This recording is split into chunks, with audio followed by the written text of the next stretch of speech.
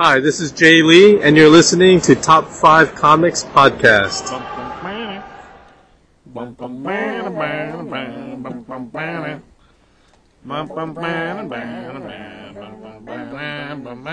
to Top 5 Comics Podcast, people talking about comics, pop culture, and events. With us today, we have the Master Disaster, Josh45. Hi. And with the second suitor, Mr. Tyler Brown. Hello there. And I'm CBS. Hi. I still gotta work on that. Yeah, it's perfect. See, today we are doing episode number 184. And the books we're going to be going over is Batman Beyond, Neo Year number 1 from DC Comics, and Alice Ever After number 1 from Boom Comics, or Boom Studios. And then Captain America issues number 0 from Marvel Comics, 2022 issue 0. Then after that, we have an interview from the WonderCon 2022, so just happened a couple months ago, with Beth Sotelo, who's a fantastic lady, colorist, inker, artist, writer.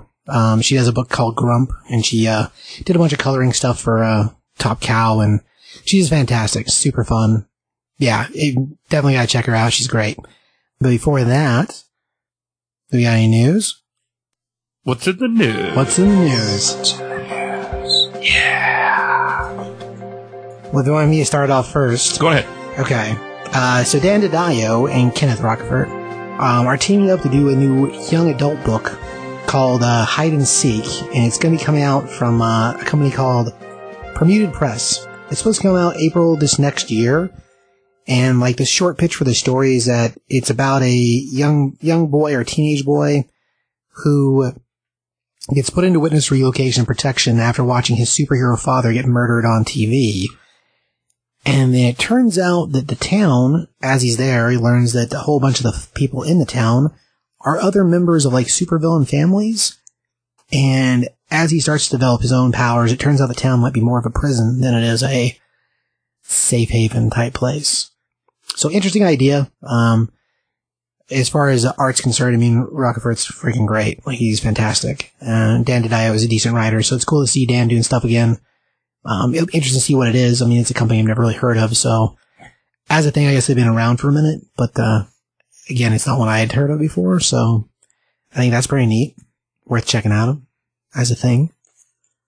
Spider-Man Across the Spider-Universe has just been delayed from October 7th this year to June 2nd of next year, 2023. I'm really bummed. I really, really enjoyed the first one. This is supposed to be a two-parter from what I understand. I think for me, it's probably my favorite Spider-Man movie up until I saw No Way Home, and I think it's the reason why No Way Home happened. So, but yeah, I'm really excited for it, but it's unfortunate that it has been delayed. That's crazy. Something else in comic book stuff. So Dynamite announced that they're going to be doing a new Vampirella series. We're still having writer Christopher Priest on it, which, if you guys didn't know, Christopher Priest is actually a priest. Really? Yeah, surprisingly enough. I did enough. not know that. But he's going to be writing a series. They're calling it Vampirella Year 1. And so what this story is doing is it's going back to her as a kid. Well, not like a kid, but her as a younger person, when she first wound up coming to Earth, from their home planet of Drakleon. I think that's how you said it. But yeah, so the book's going to take place over multiple time frames, like 1969 is the first year she's on Earth, and of course she can't speak the language because she's literally an actual alien, and trying to figure out the reasons, like part of the reasons why she came to Earth in the first place. So like, an interesting take on time, and like I was reading an interview and he said that he was surprised it hadn't been done before already because her homeworld stuff, there's not really hardly anything about it. I mean, as a character, she started out as a horror host for a magazine called Vampirella. So she was like, think Elvira for TV movies and stuff. Same idea, except it was Vampirella, and then eventually they turned her into a character, and that company went under, and the next company bought her up and made her into a regular, like, comic book thing. Anyhow, as far as, like, establishing stories, it'll be interesting to see, like, what life was like between those 2 points, just because it's never been done. So I think that's pretty cool. I mean, it's an odd thing that Vampirella is not really, like, from here. And so she's not a proper Dracula. Sure. So, like, that's an interesting thing to bring back up in the world, because I don't think it's mentioned hardly ever, to be honest. So, I mean, I think that's cool, but I do have a soft spot for the lady in her tiny bikini. Sure, yeah. You know. Marvel is finally making a Squirrel Girl show. Ooh. But it is a podcast. No, that's just god-awful. I know. So 5 years ago, Squirrel Girl, portrayed by Millian Ventrub, almost made her TV debut before the series was ultimately canceled. Now it become a podcast written by comic author Ryan North. Should be a 6-episode thing on Sirius XM. Looking like it's going to have quite a few other big names in it. Iron Man, Spider-Man, Chimp Hulk, Koi Boy, and Brain Drain. Huh, okay. This doesn't have a date, so not sure when, but yeah. I mean, feel like Squirrel Girl. Well, as far as the character, depending on what it is she's in, yeah. Did they have the name of the person doing the voice for Squirrel Girl? Van Trub. She's gonna do it. So that's cool. Who originally was, yeah. Yeah, that's cool. Well, like she's finally getting to do it. That's cool. I mean, they did the animated movie. There are the animated series too that the character shows up in. I didn't see that. Yeah, it's a series of shows. It's called like Marvel Uprising, and the main character is actually Kamala Khan, but Squirrel Girl is like the sidekick, more experienced hero type. Okay. I mean, it was okay as far as a show. I mean, animation's good. The story's fine. Not bad. Ezra Miller, recently in the news, was arrested a couple weeks ago, about a week ago now. Right. Now he's been arrested again. Looks like for alleged assault. Threw a chair at somebody. So man, that kid is like the whole karaoke thing and the weird thing before where like he slapped somebody that asked him to slap them. Yeah. Like, for whatever reason, he thought it would be okay and did it anyway. I guess the first thing had to do with some kind of restraining order, and he broke the restraining order, and then there was some kind at a karaoke bar in Hawaii, and then from there it got worse, and then yeah, it's a whole thing. Like, they need to just take that kid, his PR guy needs to just buy him a ticket away from Hawaii and be like, get out of there. Right. Yeah. You're obviously having too much fun. Man, like, yeah, out of control. That's wild. Well, DC pushed back a bunch of their films and movies too. So like that, I'm sure that doesn't help, but man, you're not helping your case, bro. No, it's not looking good. It's not looking good at all. You have more? Are you done? I have one more thing. Oh, okay. Next Fast and Furious movie is called Fast X. Oh yeah, I saw something about that. Vin Diesel posted about it today. That is not comic book related, but I thought you would want to know. I mean, kind of. They're superheroes. They go to space. They do. They go to space. The new one's got Brie Larson in it, so. Oh, man. Captain Marvel's joined the team. Ridiculous. Yeah. I had one more thing. Where am I? Sorry. James Gunn. James Gunn comments on if he wants to make a Superman movie. I thought this was pretty telling in my opinion. So this tweet kind of happened. It was kind of an Ask Me Anything thing on Twitter, and he said, "Whatever the case, I'm currently working on a lot of projects, including a few unknown to the general public. And speaking for where I am at this moment, not tomorrow, not next year, or 5 years down the line, I am." Currently, yeah, so that's what he's saying. He's speaking of, he's working on a lot of projects. Oh, that's what it was. No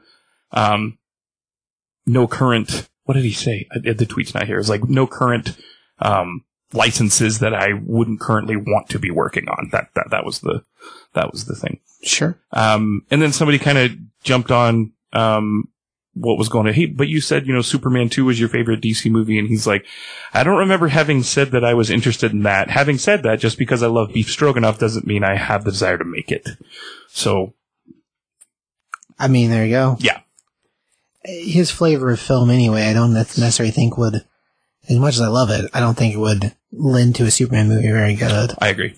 Just styling and like the way the guy does things. I just don't think it'd be a very good fit. I'm sure it'd be interesting. I'm not saying he couldn't do it by any means. I'm just saying that based on our current styling from him, I mean, I just don't think it'd fit very well.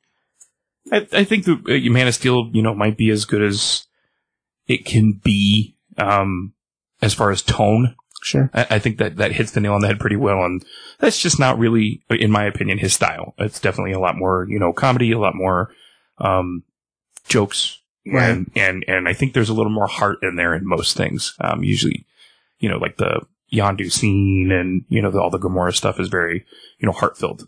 So I don't know if he would necessarily lend a huge hand to a new Superman film. That's all the news I have. Okay. Well, the last thing I've got really, so they've, so a bunch of legendary comic creators have all joined together with a company called, USA, or America, no, hang on, what's it called? It's USA America. No, Operation USA. God, that was terrible. The company is Operation USA, and they are putting together a anthology book for raising money for helping people in the Ukraine. So the book is going to be called Comics for Ukraine, Sunflower Seeds is the name of the book. And it's designed, and they're going to do a hardcover and softcover version.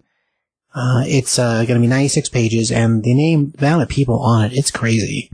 Like, the hardcover version is going to have a Alex Ross cover, and that's the only way the hardcover is going to come out, is with the Alex Ross cover. Soft covers are going to have Arthur Adams doing one, Bill Sienkiewicz doing one, and I think it was David Johnson on the other one. I can't remember who the third one was. But all three of those, as far as releases, are going to be soft covers, so they won't do hardcover versions of them. But it's 96 pages of story. And, as far as people, man, it's crazy. Like, they've got Mark Waid, Brett Anderson, Jill Thompson, Sergio Aragonés, Chris Spencer, Kurt Busiek, Howard Chaykin, Rob Guillory, John Layman, Stan Sakai, Matt Wagner. Like, that's just like some of the names I'm like, well, I know these names. There's a lot of other ones I'm like, they're recognized, but couldn't automatically tell you what they've worked on. So, like, it's crazy. Like, it's really cool.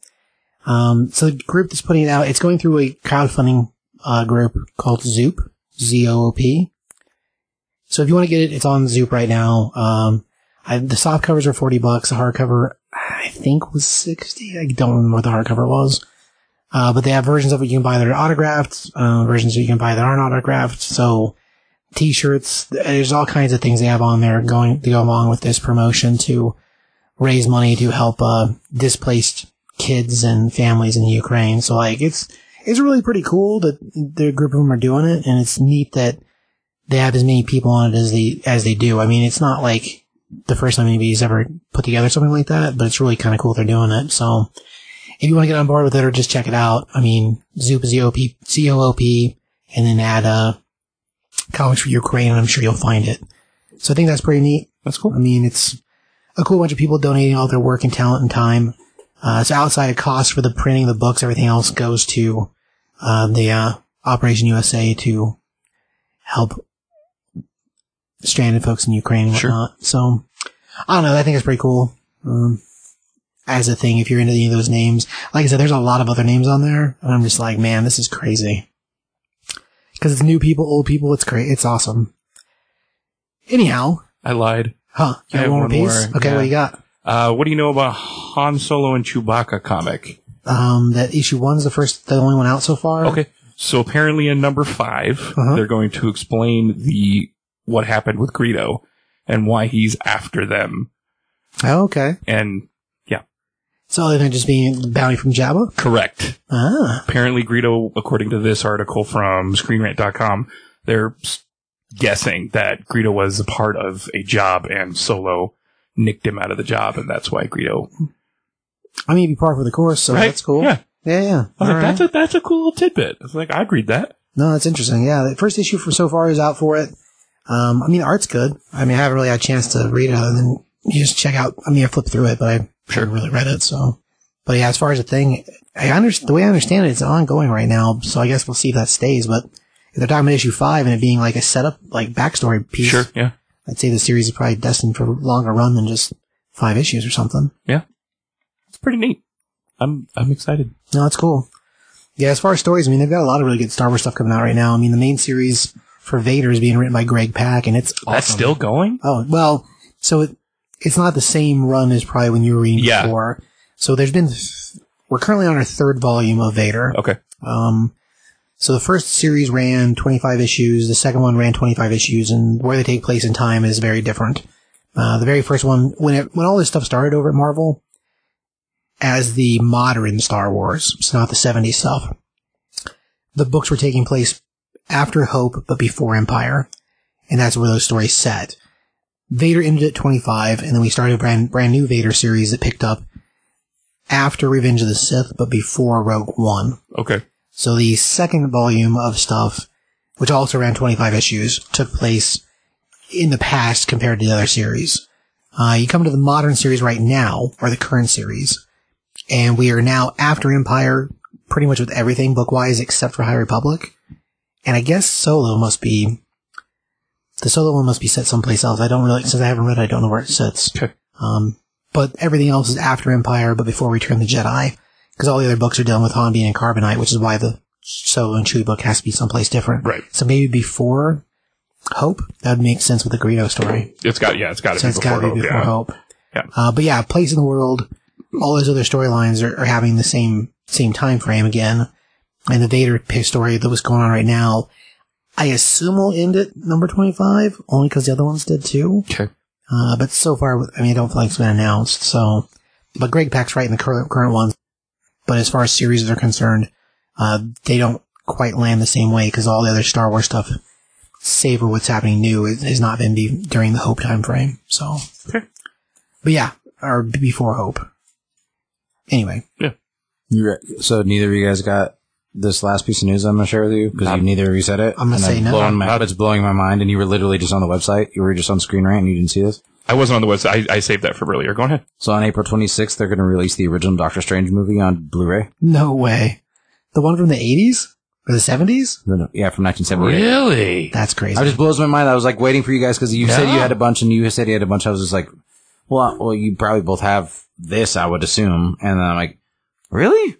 That's you guys cool. have this? That's way cool. Because there's two Captain America movies from back in the day. Yeah. And there's this movie, and this one takes place, I think right in the middle of the two.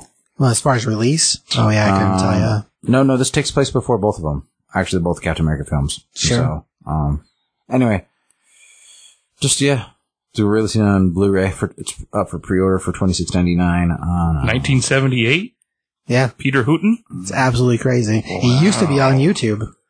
I bet you it's probably not anymore thanks to Disney Plus, but man, that's wild. Did that mean some point we'll get a version of Fantastic Four?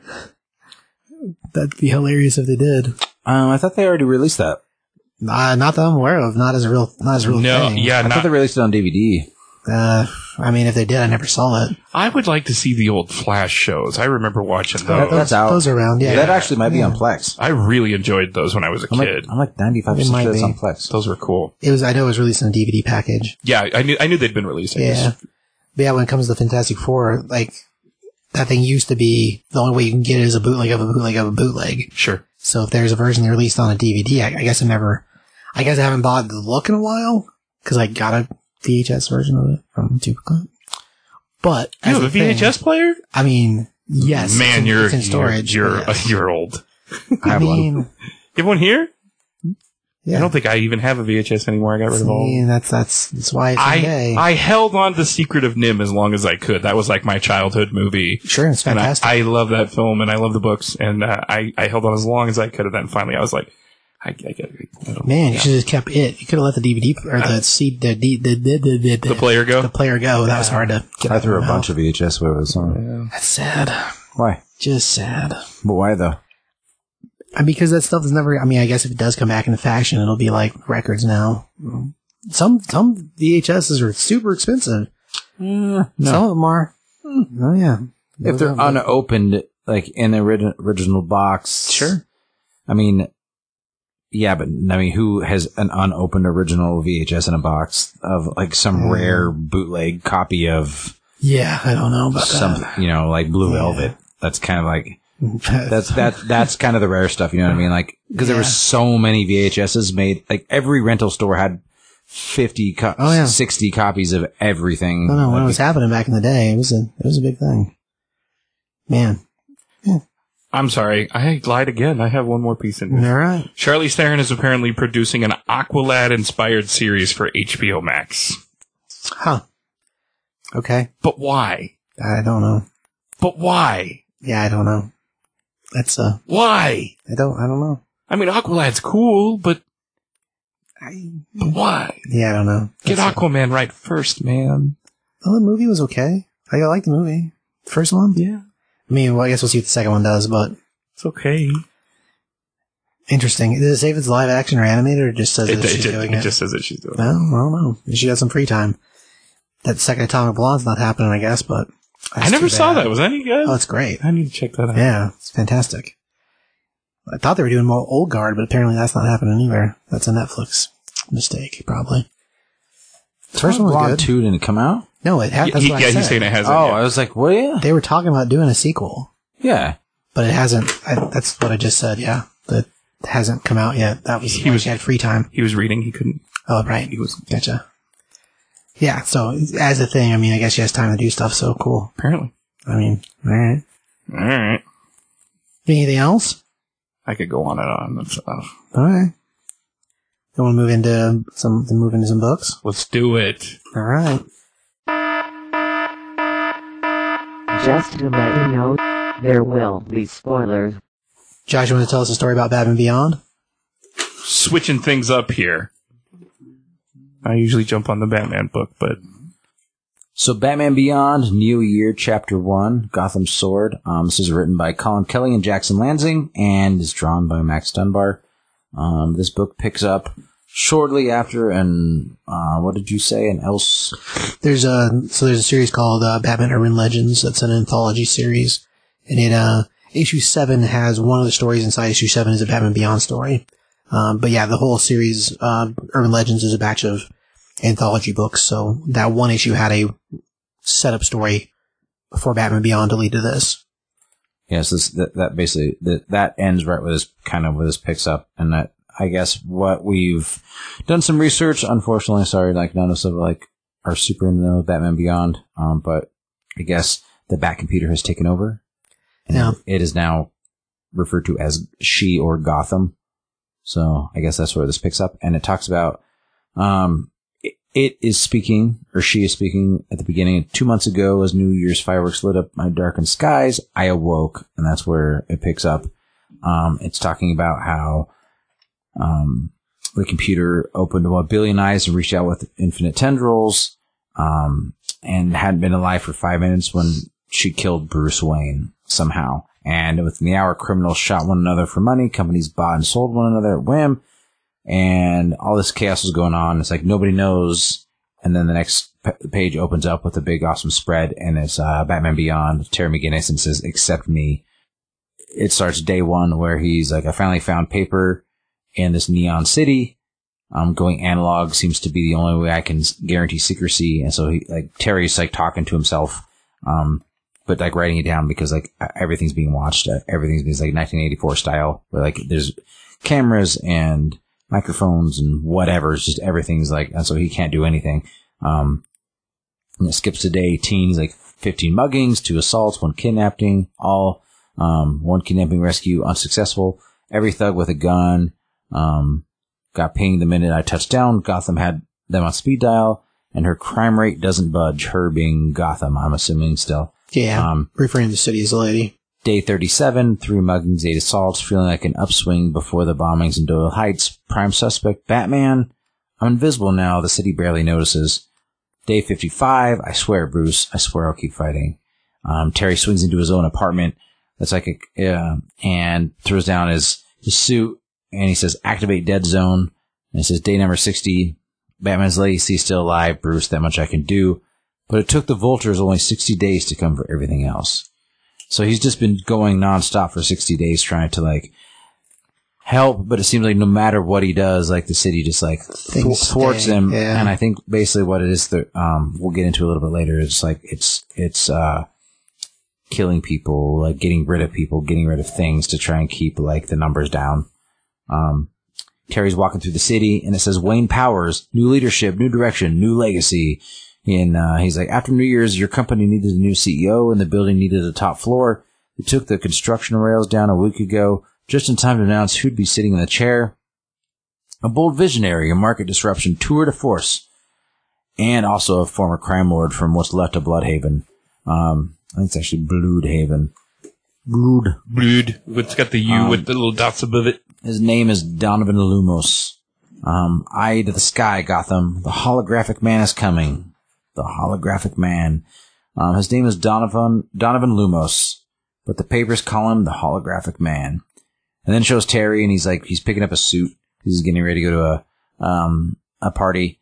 And as he's in there, like, some gangsters come in and like try to shake somebody down, and then it shows like the gangsters like smash through the window because Terry just took care of it. He's like, I'm not dealing with this. And he's like, I shouldn't have done that. The city could definitely get it picked up on that, but he's like, I don't care. I can't stand by away. Things happen to innocent people. He's like, because I won't stop Bruce because Batman endures. And then it flashes forward to the party that Terry was going to go to, and Donovan Lumos is there, and he's like super crazy, bright light, white, bluish suit, like shooting lights, like very flamboyant. He's like, to a future made of purest light. He's like, I know, terrible rhyme. I should be ashamed. I'm serious. It's hard to see light sometimes. And he turns his stuff off, and he's like basically a black suit, and he's like very like cybernetic, like all sorts of things going on. And he's like, hey, I spent my whole life finding it. I was a poor kid in fear, and I had to scrap to survive. Not a lot of light under the polluted skies of Bloodhaven. And if I'm being honest, my innovations in hard-to-light holographics only bore fruit because I wanted to use them to rob banks and look, Shui doing it. And then I saw it. The light was mine to control, and I was hoarding it. This technology didn't need to be limited to my ambition. It could grow beyond. It could give everyone the ability to see the most of themselves at all times. Project clothes, protect your skin, shine your light. By Lumos. And so basically this guy's created like projected light clothes and suits and things, which is neat. And as he's doing his presentation, he sees Terry, and he's like, yo, is that Terry McGinnis? Man, I've been so psyched to meet you. Bruce Wayne was an icon. He was a legend. Really cool that you got to know that old guy, but must have sucked to not know him in his prime. And Terry's like, keep Bruce Wayne's name out of your mouth, Lumos. He's like, gonna be kind of hard, Terry, after all. But what Terry did is like put a little tracking device on Lumos. He's like, gonna be hard because I run his company. Terry goes, he almost makes me, but I'm prepared. I need to know what Gotham has planned. He's like, I hate this guy, and that makes me sloppy, and I want to mess him up, but I stay with it because what her Patsy provides, there it is, clear as day, superstitious and cowardly. Just like you always said. Was Gotham playing the Wayne Powers board using Lumos as the latest crook in a legacy of corruption? Or was Wayne Powers setting off a light show to hide what Gotham was doing in the dark? I don't know. So I need the best detective left in Gotham. And he swings onto a top building, and Barbara Gordon's there, and she's the commissioner now, which she has been. And she is in the show. Yeah, for since the beginning of the show, right? Yeah. Oh yeah. Yeah, she was the commissioner since the beginning of Batman Beyond, the animated, and everything else for it. And then she's talking to a younger female cop, and she's like, Commissioner Gordon, you maybe you want to be a cop. I don't want to quit on you, but I'm a good cop, and the department is wasting me. You're the only one who can do anything about it. If you think one person can do anything about the way that the GCPD really works, maybe you really aren't detective material after all. Now get off my roof. And so, like, this young girl, like, slams the door. And Barbara's outside, and she's like, thanks for waiting until she was gone. That would have been awkward. And Terry's like, yeah, she seemed nice. He's like, Bean Boonma, whatever the opposite of nice is, she is. She spent her whole life cornering the market. Great cop, though. And he's like, sounds like somebody I know. She's like, ha, out with it, I'm cold. He's like, well, Donovan Lumos is using Wayne Powers to smuggle illicit pharmaceuticals into the city, turning them around in the streets into street drugs. And she's like, she's like, do you have evidence? He's like, I have a bugged confession. And she's like, well, turn it over. We'll look into it. He's like, I'm not asking permission. She's like, Terry, if that were true, you wouldn't have to say it. And she's like, I'm glad you flew by, though. If you're going to go throwing yourself at a bunch of rich drug smugglers with more guns than you have teeth, you might as well hear this. I'm retiring.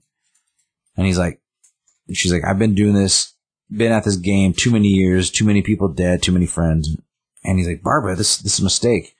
She's like, well, because the city needs me, I don't think it does anymore. Bruce and I built this department into something that could last longer than us. The GCPD was corrupt, broken, useless. Now it keeps the city safe. It may still be accessible for some real scumbags. We may take shots at, now and again. And the mayor may run us with an iron fist, but the crime rate is flat, Terry. And he's like, doesn't that worry you? And she's like, no, it makes me glad. It's a life's work. And basically, Gotham is skewing the numbers. Yeah. So it's not really true. He even mentions that when he's like, I can't break her heart. He's like, I can't tell her about Gotham. I can't tell her that nothing she's done matters, that she has to keep fighting. She'd be dead the minute I left. So I take to the night for both of us. Wayne Power's newest super bulk transport is scheduled to unload tonight. This much security means there's something worth guarding. They might as well point a sign. Everything is training. Stop trying to get better and you become obsolete.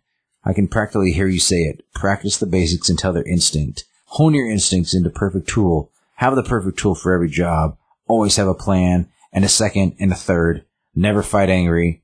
But above all else, then I'll never be surprised. And out of the darkness, this crazy, gigantic samurai-looking guy who looks like, almost like a Rob Layfield or, Jim Lee, even like from the 90s design. Big holographic sword, crazy like white, silver hair, like a flowing cape.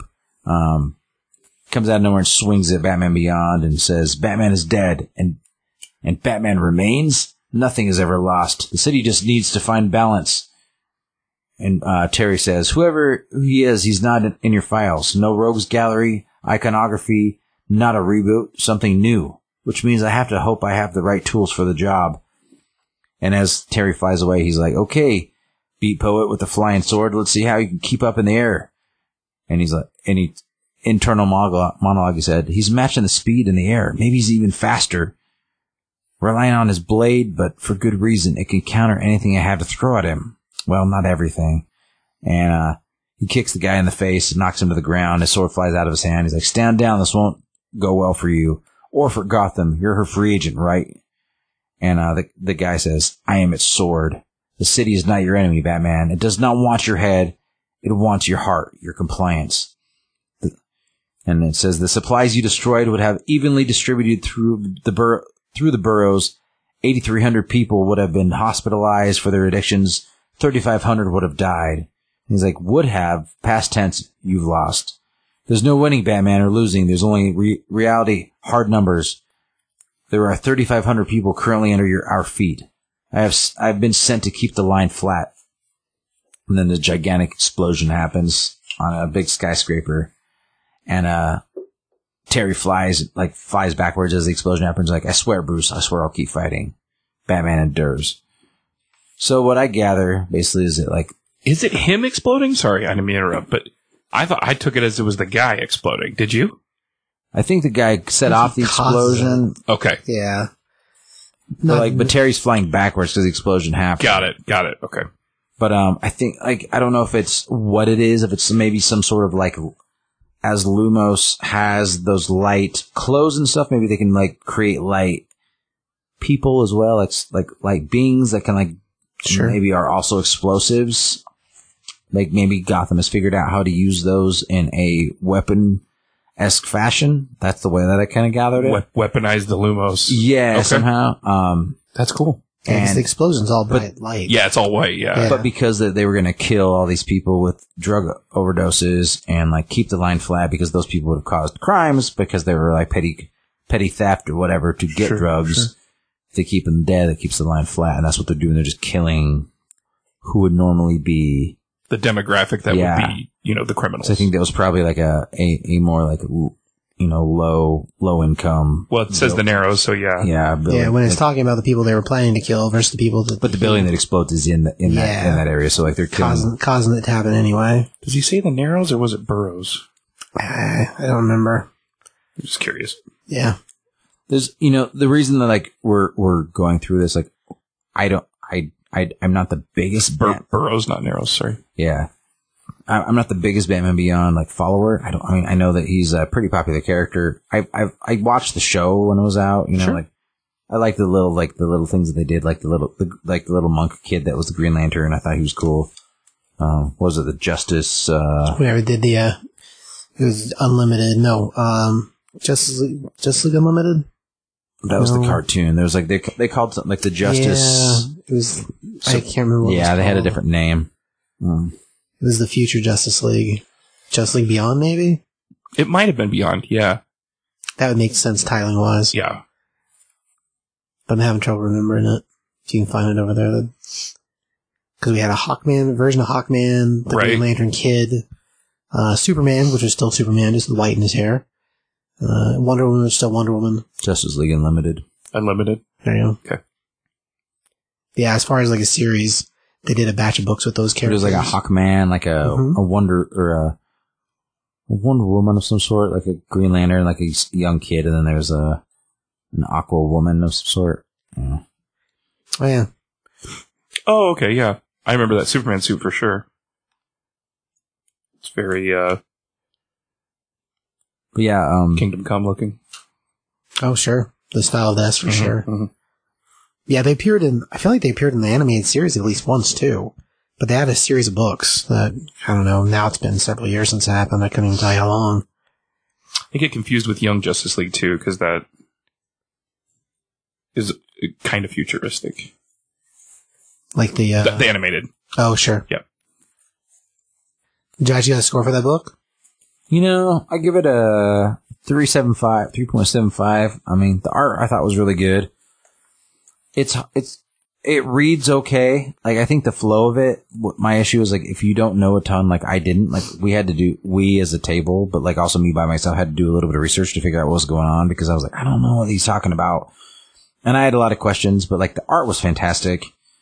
I mean, I thought like for what it is, the art's really, really good. It's very like late 90s, like Image. It's very reminiscent of the show. I mean, it's not in a animation standpoint, but in a art style. It's very reminiscent of the show, I feel like. To me, it reminds me a lot of like that late 90s, like not late 90s, like the mid 90s, like the Youngblood, Wildcats, like that early like Image stuff. Kind of flashy. Yeah, it's real bright and like colorful and like real, like almost a little bit of a tinge of anime to it, but like very well done.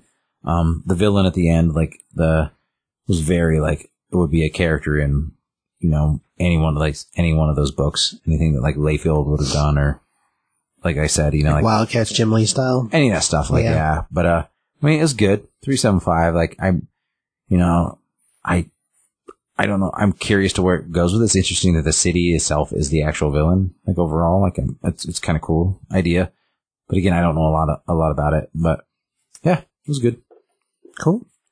Mr. Brown? It seems in the beginning here that this is the Bat computer talking, I'm guessing, because it talks about Yeah, we went up. it killing Bruce Wayne. Yeah. Okay. I didn't catch that the first time around. Yeah, he said that early on. Okay. That it took over. At some Right, point. right, Yeah, right. so the Like Bat it became an computer- AI and like kind of. Like they don't, in that miniseries, or not miniseries, one shot, that's where that stuff happens, and like the computer itself becomes awake or becomes alive. The best we can understand. I mean, unless it's somebody driving the boat for the computer, which is possible. Sure.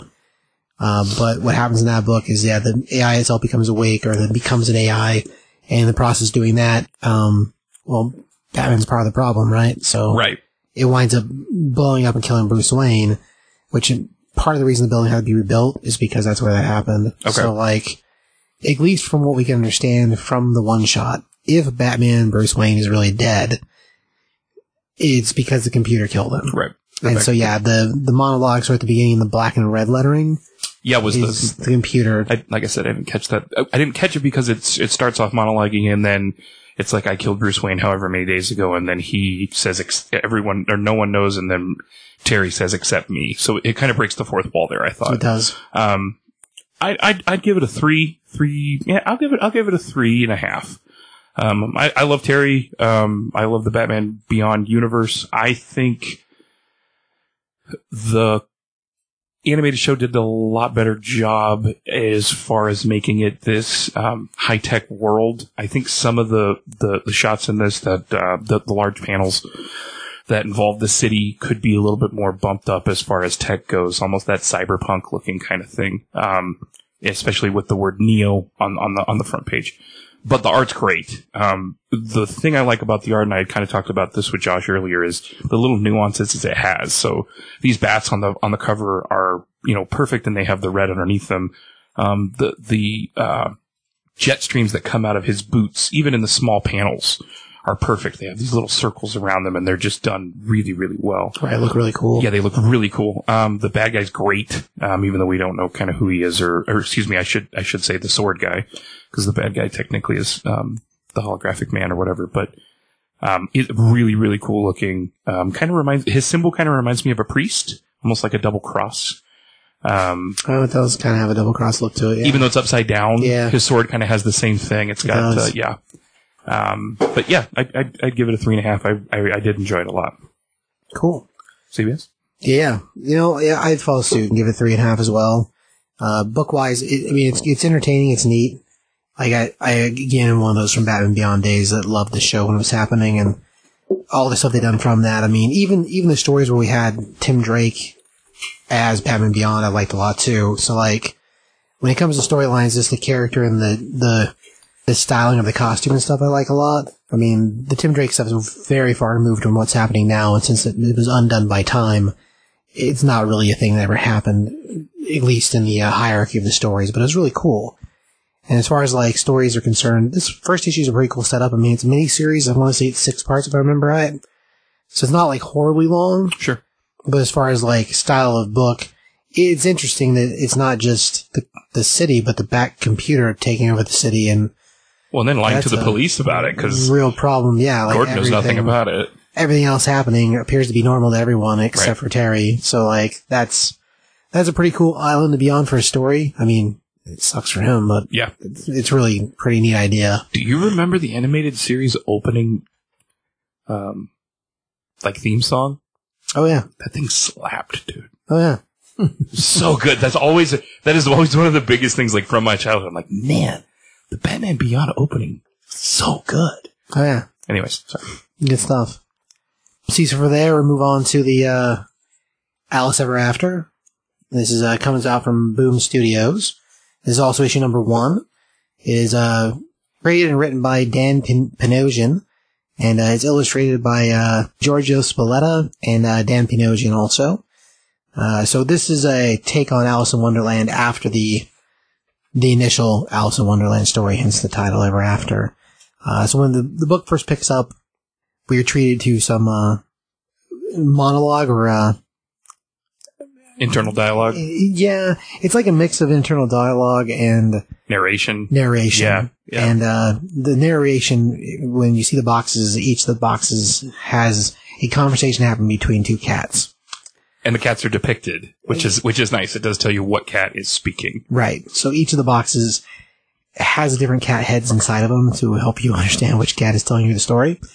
And they are talking about how Alice is out carousing. And we see inside, first we see a guy outside smoking a cigarette. And he's staring inside very glaringly, ominous style. And then inside we pull back, we see a little girl playing with a bunny rabbit. And she's blonde, and they're very Alice-like, but that's a fall guy for us, because then we see older Alice, and she's in the process of putting on her makeup and checking her face in the mirror. Probably mid-20s would be my guess. Yeah. I mean, she's not old lady, but she's not. I mean, she's no longer a child. Yes. And as the cats are talking about her, they're also talking about her I guess status in the world is what it would be. She's having a hard time, and she's always out sneaking out of the house and coming looking worse for wear every time she does it, and it's just an interesting depiction of when the cats are talking, and they talk about her father and how he's a doctor of dentistry, and as far as dentistry in that world, it was a very prestigious job. Even the way families work, her carousing could easily get him in trouble as a doctor. Anyway, so we get inside the shop, and at this point, we still have the cats talking, and we see the shopkeep watching Alice, and she's right next to where the little girl is, and as the little girl's playing, she looks out the window, and we wind up seeing her looking to the dude in the street, and they tell us who that guy is. That guy's Mortimer, and turns out Mortimer is basically Alice's drug dealer, and he also works at one of the as an orderly, which is where he collects and gets his drugs from, so he steals them from the hospital. And Alice is in the process of sticking the bunny rabbit into her bag, so she's robbing the store to be able to pay for drugs. What's happening? And this is the first time we get actual dialogue, is when she gets caught by the shopkeep. He's like, "All right, Alice, that's enough of that. I'm calling the Bobbies, calling your father. It's time this is over." She goes, "Oh, it's not what you think, sir. I was just putting it away to buy it for the little girl." And he's like, "Oh, I know what you were doing. You're fall to order for these shenanigans." So basically, she's done it before. He's known she's done it before, so he's in the process of this time being done with it. And about that time, we see a very nice glove tucked him on the shoulder and says, "Excuse me, sir, if I may." And we turn around and we see this well-to-do businessman. And he says, "I believe that there's a bit of misunderstanding. I think Alice was shopping for my niece for her birthday. I do believe the toy's for her." And the shopkeep's like, "What? What are you talking about?" And so he basically winds up bailing her out of the problem and buying the stuffed rabbit for the niece. And of course, Alice explains it away as being that's truth. And the shopkeep, of course, isn't really buying it, but because this guy is well recognized in the community, he winds up letting it basically slip. Well, he says there could be a couple taxes that you're paying that you don't necessarily have to be. Oh, yeah. I'll take a look at your books, and kind of gets Alice off the hook. Right. So he dangles another piece of carrot in front of the shopkeep to make him do it. And so the three of them wind up leaving the store, and she's got the bunny rabbit and gives it to the little girl. Well, as she's putting it in the little girl's hands, Mortimer runs up and grabs it out of her hands, and he's, acts like a jerk and grabs Alice to lead her away. And she's talking to the guy, and clearly we find out that at some point this guy was around a little bit more, and he's sort of sought after as a well-to-do dude in town. His name's Mr. Proud, so yeah, right. He I think he says in the beginning when he's on some kind of board or something like that. Yeah, he's like a councilman or something. Yeah. Because whenever he talks about the city taxes, that's what he's using that power from. I can't remember what they say about where he's from, but he's a good catch for the city. He's in a position of power for sure. Right.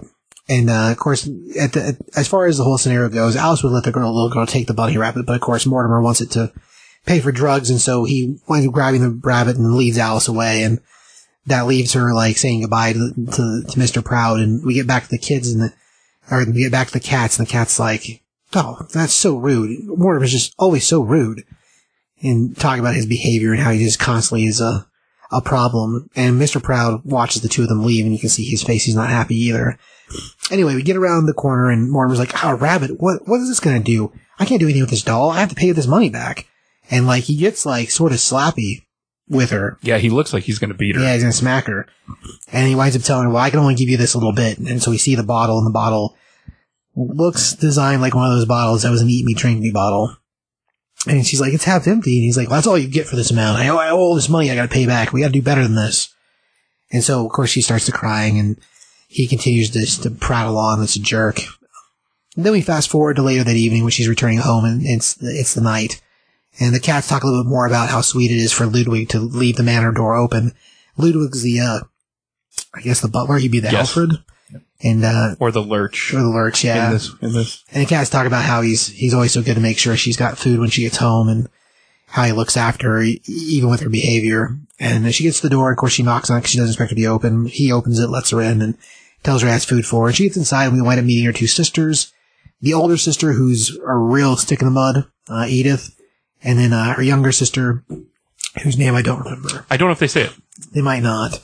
But the younger sister still has, fame for Alice, whereas the older sister's done with her. Correct. And, of course, she tells, "I'm going to tell Daddy you were out. What are you doing all day?" And she tells him that she saw Mortimer. And she's like, "You can't be seeing that man." And the older sister just goes at her like a mom, which makes sense. I mean, even if she is a mean lady, she's sort of looking out, I guess.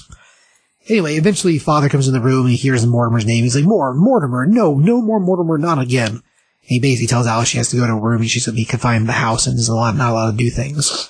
And, doesn't behave like a small kid at that point. She continues to talk to her sisters, and eventually she winds up excusing herself in a fashion they didn't notice she did it. Yeah, no, she kind of sneaks out of the scenario of them talking, leaving them to talk about her when she's not there, to sneak up to her room, where of course she's there to join the cats, which we find that the cat Snowdrop, oh gosh, they say the other one's name, but I can't remember what it is. So she comes in there, oh, kitties, finally happy faces. I'm so glad both of you miss me. And of course both the cats are like, oh, that's us. It's Snowdrop and Kitty. Oh, Kitty's the name. Kitty's okay. the name, Yeah, it's Snowdrop and Kitty. And of course the cats are both happy to see her. You know, they come around her feet and want them to be petted. And as she talks to them, she talks about how it's going to be great to go to Wonderland and finally escape. And the two cats are like, wait for it. And we see her pop a couple of pills from the bottle, and she basically passes directly out on the floor. So, I mean, there's that. From there, we turn to the next page, and the art style, it changes drastically. Which, I mean, like I said, it's two different artists on it. I think this is more Dan Panosian style from just the style of what he draws. And we join Alice in a very nice white flower-studded dress, and she comes walking into what looks like a garden-type area. And there's a big banner, "Welcome home, Alice." And we have the White Rabbit and the Mad Hatter and the Turtle and all these characters from the story. And they're very happy to see her, and they're glad she's in time for her birthday. And they all tell her how not to forget they all got her presents for her birthday. And she's like, "Oh, I didn't get you guys anything." And they're like, "Oh, it doesn't matter. It's, you know, it's all great." And they start giving her presents. As she opens them, the walrus is there too, which I thought was pretty funny. As she's opening them, well, every one of the presents is the stuffed rabbit from the day at the shop. And she talks about how it'd be great to give one of them to Mr. Proud's niece. And then they take to having tea, and as this is all going on, eventually Mr. Proud even shows up. And he has tea with him, and she gives him one of the rabbits to give to his niece. And about the time we hear knocking on the door, and we see Alice wake up on the floor. And from outside the door, we have the father yelling. He's like, "Alice, open this door at once." Does she think we're all daft? Does she think she can do this all again? And, of course, the older sister is just like, "That's what she does," because she's, you know, she's an angry lady. And so the father goes on a little bit about how he can't stand for this and we have to do something finally. And if we don't take care of this now, it's going to become a major problem. And he talks about how he's going to handle it. And the older sister's very happy about it. And the younger sister's like, feels sorry for her. From there, we cut to Alice sneaking out of the house in the middle of the night. And again, we get some voiceover from the cats. They talk about how the choices she makes at night for herself aren't the best choices. And they're not really sure where she's going, what she's doing. And, well, of course, she's sneaking away to the hospital, the insane asylum, to get more drugs from Mortimer. And, of course, she meets Mortimer at the gate. And he's there to give her some more drugs. And he's super angry because he's in the process of having to deal with meet these two other guys he owes money to. So we get to that part of things. The two other dudes show up, and they're a couple of thugs, you know. They're there to collect money from Mortimer. And he tells them that, "Oh, I have half your money. I just need more time to get the rest of it." And they're like, "You know what? We got no time, but we get this knife." And so the dialogue is better than what I said. Anyway, they stab him and kill him and then take his wallet. And as they're counting through the wallet, like, oh, he really did have half. Yeah. I mean, he almost had all of it. Yeah. Maybe we should give it another minute. And about then they hear something and they're like, "Oh, it's the police. Run.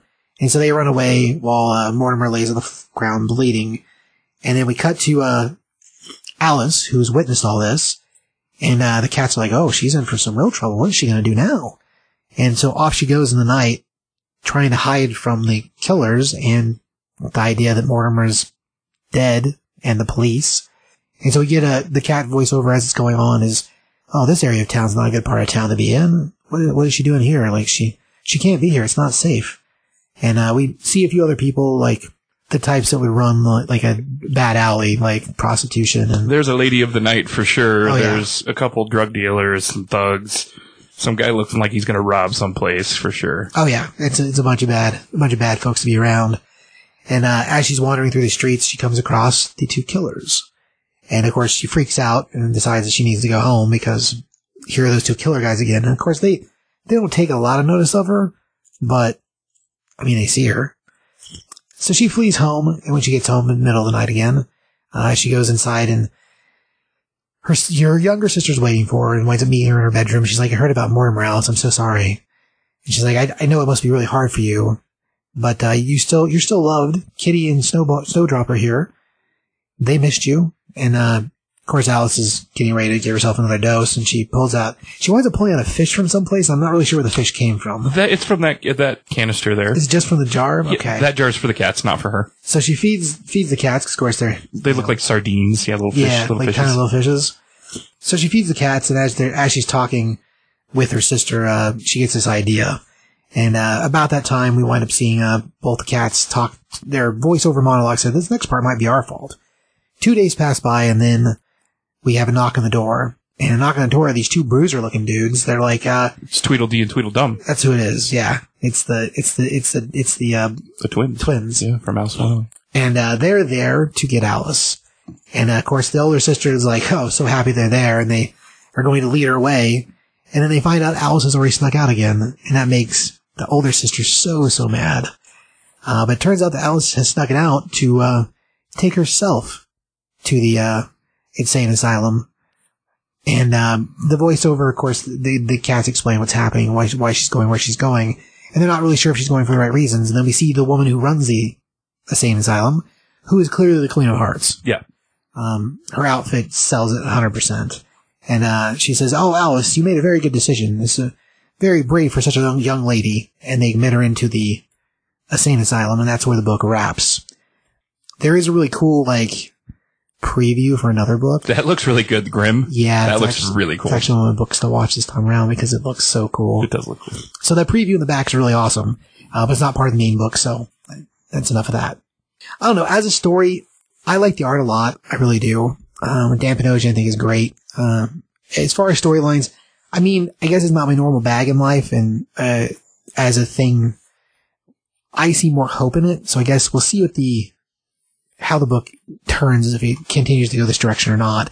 I really like the voiceover by the cats, and maybe that's the only reason I'm so sold on this thing, because I like the art a lot, and the way it's put together, I think is pretty cool. You like cats? What? Man, I know, it's terrible. They're just so fuzzy and Nothing fun. wrong with that. There's these videos of baking biscuits on the internet right now. It's so good. Just so funny. There's so many of them, it's great. It's wholesome.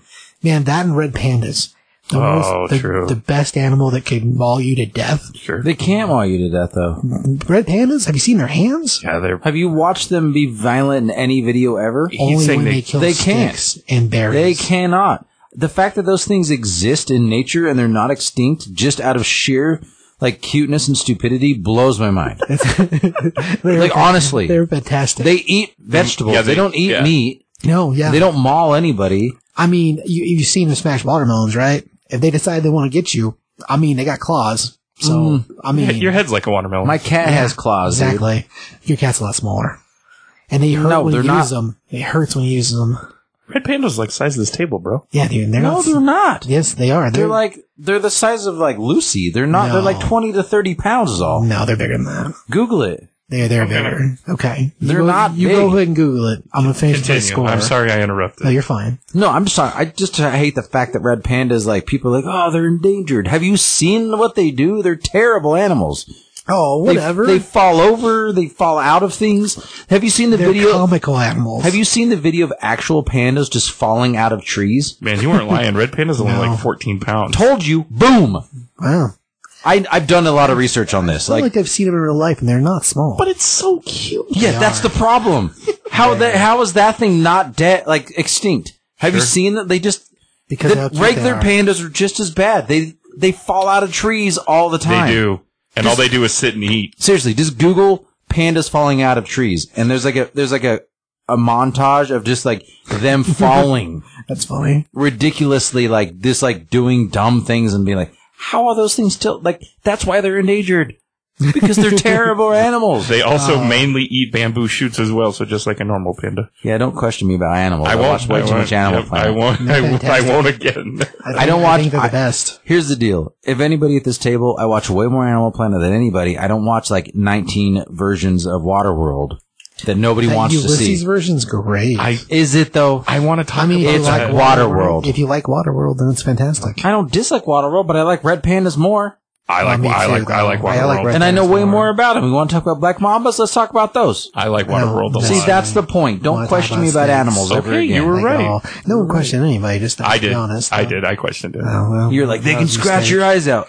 Captain, I'm telling you, if honestly, they wanted to, they could. And honestly, he's gone to the vet recently. Captain weighs more than the average red panda. Oh, is he that fat? Wow. That's not fat. That's a normal sized cat's weigh like 15 pounds. You call him fat all the time. He is a fat jerk. I'm not supposed to swear in this podcast.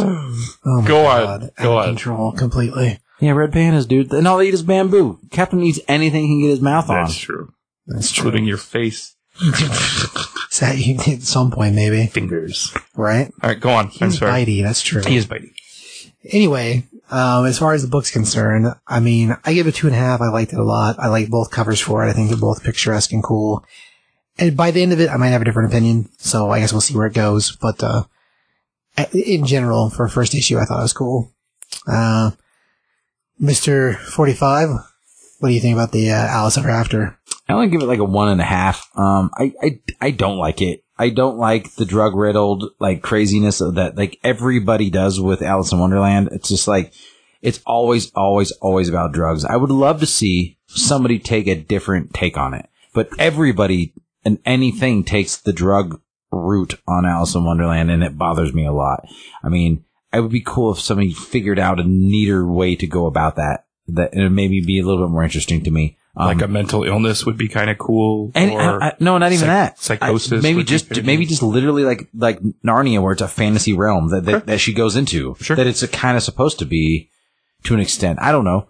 It's just like I don't want it to always be like drug or mental illness related. Like something. I don't want it to be dark. Seems played out to you. I understand. Yeah, and so like I think that's my biggest issue with this book. And I mean it's neat where they bring in like the different characters, like the Red Queen is at the end.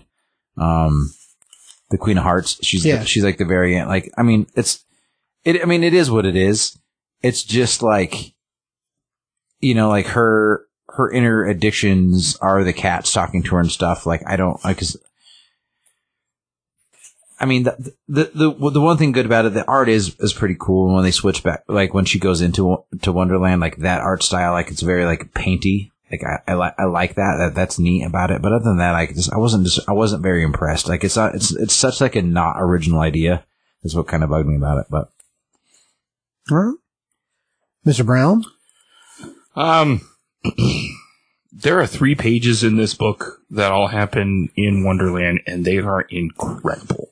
The art is fantastic. It's the color palette used in this is, and it's deliberate to make it feel like another world. I understand that, but it's almost, Victorian art picture wise. It reminds me of, I love these 3 pages. I think they're incredible. And if the whole book was like that, I probably would give it a higher score. I'm going to give it a 2.5.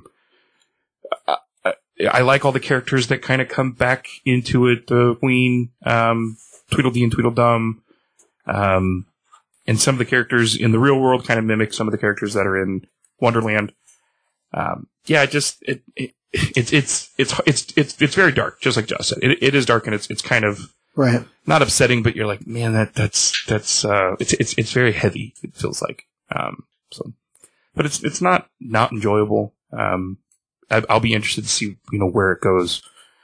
And again, I think the redemption arc that you're talking about, or we kind of discussed beforehand, is hopefully the way that it goes. Right. We get to see Alice redeem herself and not necessarily be addicted to what appears to be opiates, or I believe what they say. So Right.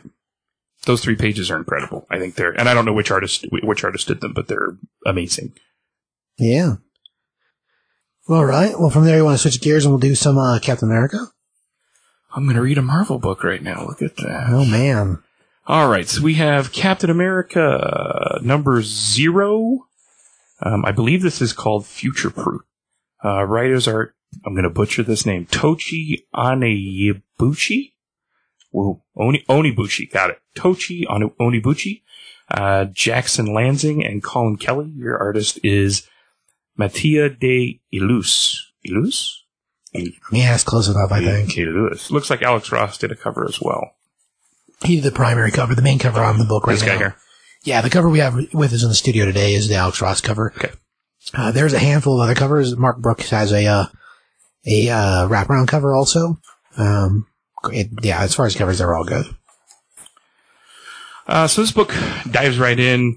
We have our main giant man with a big screen on his chest with a big face. It looks like he's kind of preaching to a bunch of people, and you can see all these robot figures behind, and he's a robot as well, kind of a big camera on his head.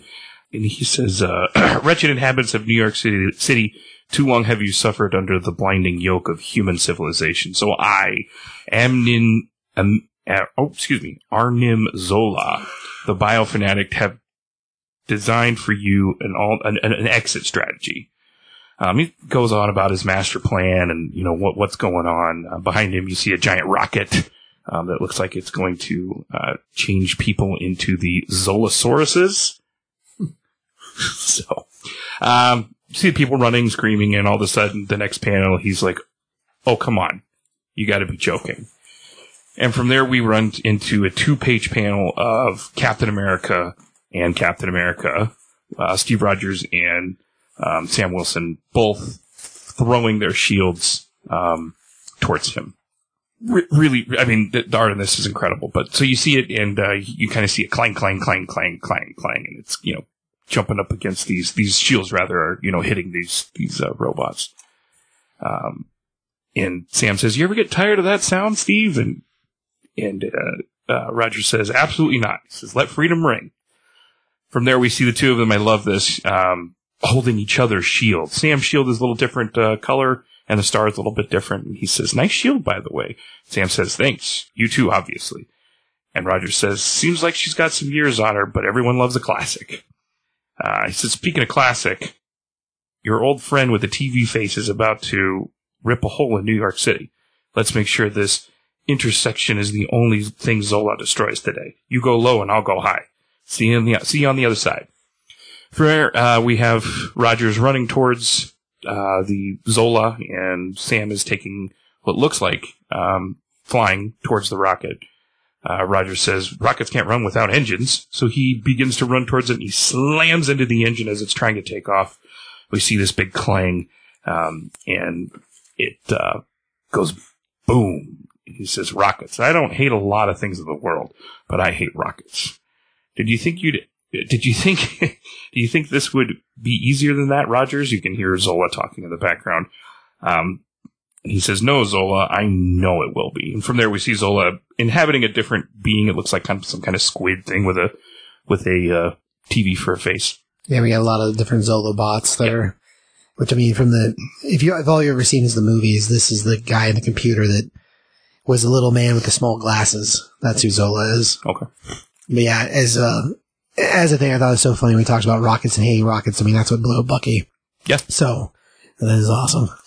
From there, Captain America, I just need to do the two different things. Rogers enters the ship as it's taking off, and we see Sam, flying above it. He says, "We need to disable this payload, or everyone's going to turn into some kind of freaky dinosaur." He says, "Hey, Steve, I think I got a read on," and then he presses his ear, and he's like, "Steve," and he can't hear him. So Zola's manipulating their comms of some sort. From there, he's fighting this squid Zola inside what appears to be the engine room, and we have quite a battle here, saying that, okay, we're no longer looking to stop it, we're looking to control it, because if it explodes too close, it could cause a problem. From there, we see Zola and Steve still squaring off. He says, "It takes a bold visionary to break it, to do what must be done for the liberation of this world." And Steve says, "This world doesn't belong to you, Zola." "No, it belongs to them. But I, Zola, the Sentinel of Liberty, strike back against the terrible destiny. Now we shall write a new thesis, not one of humanity's survival, but out of evolution. And what makes you think this will be this time I won't stop you?" Steve says. And he says, "Because you're trapped in a rocket that is going to explode." And Steve says, "Not my first time." Also hilarious. Well, and it's cool too, because it's their eye back to. Oh yeah, the way they mirror the two faces. The two panels are back to back, and it's both their eye. And he's like, "Not my first time, not my first rodeo." Sam on the outside of it is still, trying to attempt to stop this rocket. And he says, knock, knock, and he disables one of the little drones that are flying by. He says, name's Captain America, by the way. And we see big guns on this rocket say, fire, fire, fire. Captain America, what Captain America? Again, this is Zola speaking through some kind of other machine. The same America that will be underwater in less than a few decades. The same America ravaged by fires your kind are too petty to address. The same America that would rather jail its own than come to terms with its own environment, that would raise forests to build prisons. Zola says, that America? And he disables the gun, Sam does, and just flies right through it. And he says, yep, that America.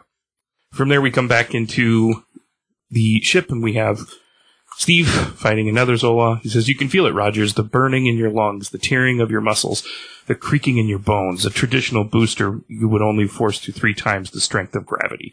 But in this rocket, it's equipped with anti-gravity boosters capable of rushing upward of 7 Gs. A normal man would be dead the minute they fired, but you, Herr Rogers, you are a gift to me, for I can slowly watch you die. So tell me, Captain America, in the last moments after all these years enduring your absurd optimism, do you finally see the truth? And then he goes into it, we see the star, and it's breaking down. That's Bucky. This is Sharon. Oh, Sharon, and that is Peggy. Oh. So it's the 5 points have different people inside of them. The top 3 have, Bucky, Sharon, and Peggy. And the bottom have the new characters that came from a book series called, Captain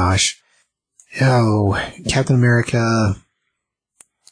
It was a 5-part miniseries that just happened. Now I can't remember what it's called. I will look for that. Okay. But yeah, they're all the new kids, and these other voices that they did. People have taken up the mantle as well, even though they're maybe not endowed the same way. Yeah, they're all wearing Captain America, cowls. And Zola's still telling him, you see how America has left you behind?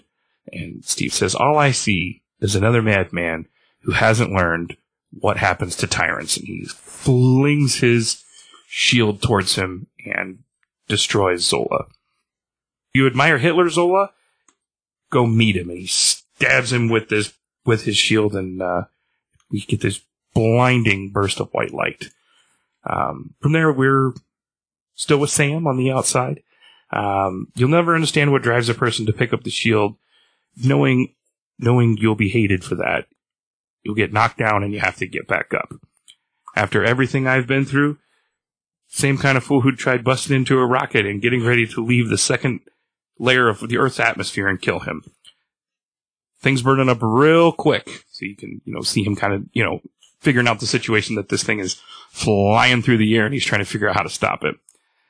From there, Sam, tries to pull on something, and you can see it rips open the ship, and he flies in. He says, just in time, any longer on that thing, and I would have been a 5-bird roast. He says, I guess that's what I get for speechifying.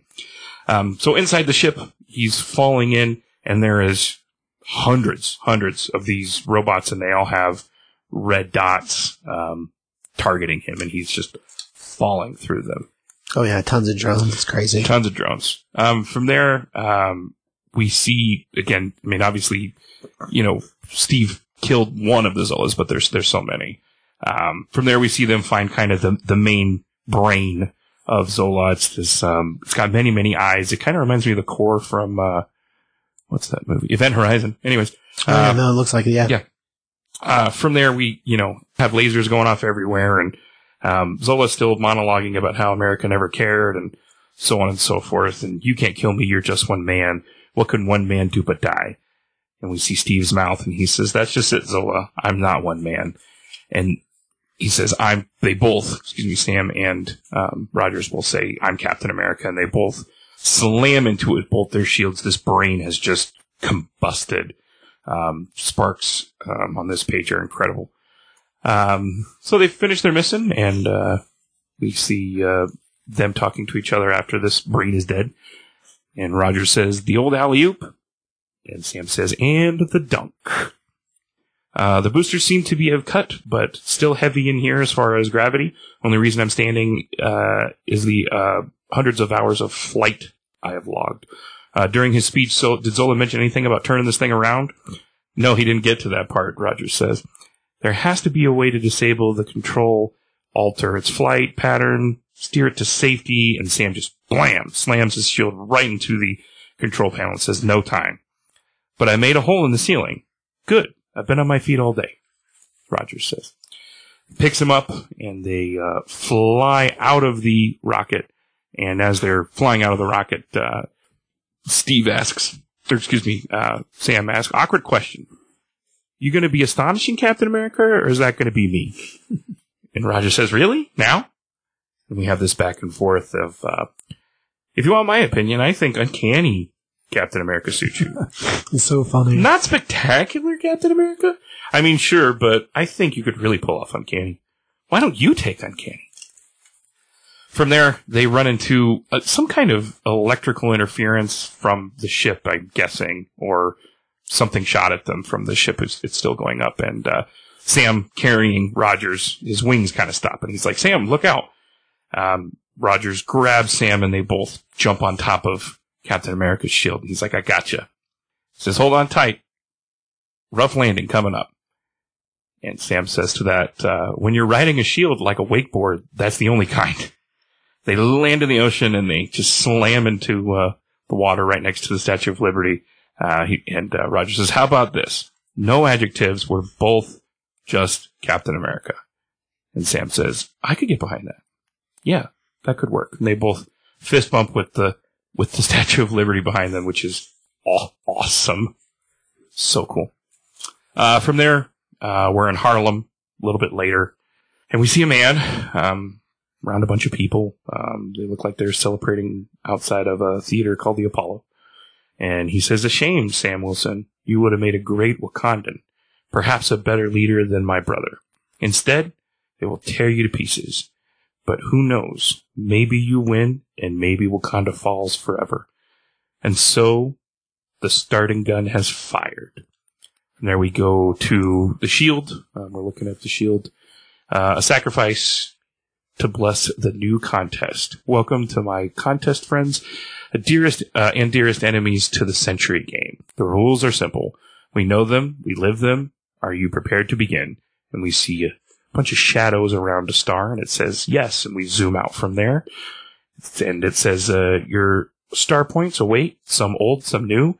Your moves, as ever, are at your discretion. The world's yours. And we see a metal arm with a red star on it. To build, to break, to burn, let a new day dawn. And we see a kid holding a shield, it looks like. Or is that Cap? I can't really tell for sure because it's just the back of the head. Yeah, it's just it could be Cap, but I think if it was Cap, it would have been bigger shoulders sticking off. Yeah. And because of the body, we just don't see enough to know. Sure. So, I mean, it could be U.S. agent also. Sure, could be. There's not enough to tell us who it is. We know that metal arm, though, for sure. I mean, if it is Buck, that would make a lot of sense, but if it's just another Patriot or another Winter Soldier, I mean, who knows? Sure. I'm going to give this book 4.5. I really, really enjoyed it. I think it's the best book of the night. The art in this is fantastic. Very real looking. It reminds me of Kingdom Come, again, coming up. Very, very, very detailed, very real looking, very not comic book like. Looks like a panel or an oil painting. The story's great. It's simple. It's to the point. It's what a comic book should be, in my opinion. Your, intro, your big hero moments, your funny beats that come back and forth. I love Sam Wilson, and I love him being Captain America and the Falcon. I think that's really cool. So, yeah. Excellent. 45, what do you know about Captain America Zero? Liked it. It's cool that they did like a cool issue 0, and so like sometimes the issue 0s are just like real short little and this one's it seems like a full issue, and then they're going to spawn off into the two like full Captain America books ongoings, which will be like one will be Sam, one will be Steve, which I think is rad. The art's good. Like it's not like super fantastic. It's good. It's solid. Oh man, it's just different style, but what we like. I think it's incredible. Yeah, I mean, it's I like that realism look, though, for me. Yeah, I mean, my issue with it is that, like, I think sometimes it gets sketchy, and parts of it, like, I don't know. Like, there's parts of it when close-ups it gets real sketchy. I don't know. it's great. Like I give it a 4.5. Like, I mean, I'm just trying to find something that I can't give it a proper 5 about. Like, I like Captain America. I always have. I like that Sam didn't back up and be like, no, I'll just go be Falcon again. Like, he's going to continue to be, like, Steve was like, no, they both are like, continue to be Cap. Like, do your version. Like, America needs more than one, like, right. like Captain America, you know, like, and I don't, there's a lot of cool to it. Like, after all the crazy, like, what the Secret Invasion and like all that, like that, what was the one where he became, like, he was a different version of him was like a Hydra. Oh, with Steve? Yeah. Oh, Secret Empire. Secret Empire, yeah. So, and like, it was a different Steve from like a different time. No, it was the same Steve Rogers. He was just, his brain was infected by a piece of the Cosmic Cube, but didn't realize what it was doing because it was a small child. And the happenstance of that, it rewrote his history, not history of the world, history of Steve Rogers. And so his beliefs and the way his life was run was as if he was constantly a Hydra agent, and that's what he'd always been. Eventually, in order to fix all that within the Secret Empire, we do wind up walking with 2 physically different Steve Rogers. Also Cosmic Cube shenanigans. But as far as what the original storyline is consistent of, it was a real Steve Rogers, which is what made Secret Empire so crazy and so great. But by the end of it, it irons out in a way we have 2 physical beings. But yeah, as far as the thing, Secret Empire, it was so crazy and such a big thing. And like, we've done so many other books where like we had different guys with shields. So I like that we're getting, like, I'm with you. I like that we're getting both versions. This second page, them coming at the first Zola flying through the air is just incredible. I think it's an amazing piece of art. I would hang that on my wall. 100%. That's really good. It's beautiful. So score-wise, you said 4.25? You get 4.5. Okay. It's a great starting off book. Like, and anybody who like just wants to get on the ground floor of something good, which is cool. But also it's like a great standalone story, like an issue that you could just read over and over again. It's a fun story. I mean, there's a lot of good, like it flows really well. There's a lot of action. And you can't hate on Alex Ross's cover. Like, Alex Ross does no wrong. I like Alex Ross's cover. I would rather see a cover by this Lewis. DeLewis. I think that his art is incredible. But no, of course you can't hate on Alex Ross. Not at all. No, I agree. Yeah. I agree. Well, as far as scoring, like, I go along with you guys and give it 4.5 also. It's a great individual issue. As far as, like, the art's fantastic. The story's fun. There are so many places in this book that I hear Chris Evans' voice. Oh, yeah. When he says stuff. Oh, yeah.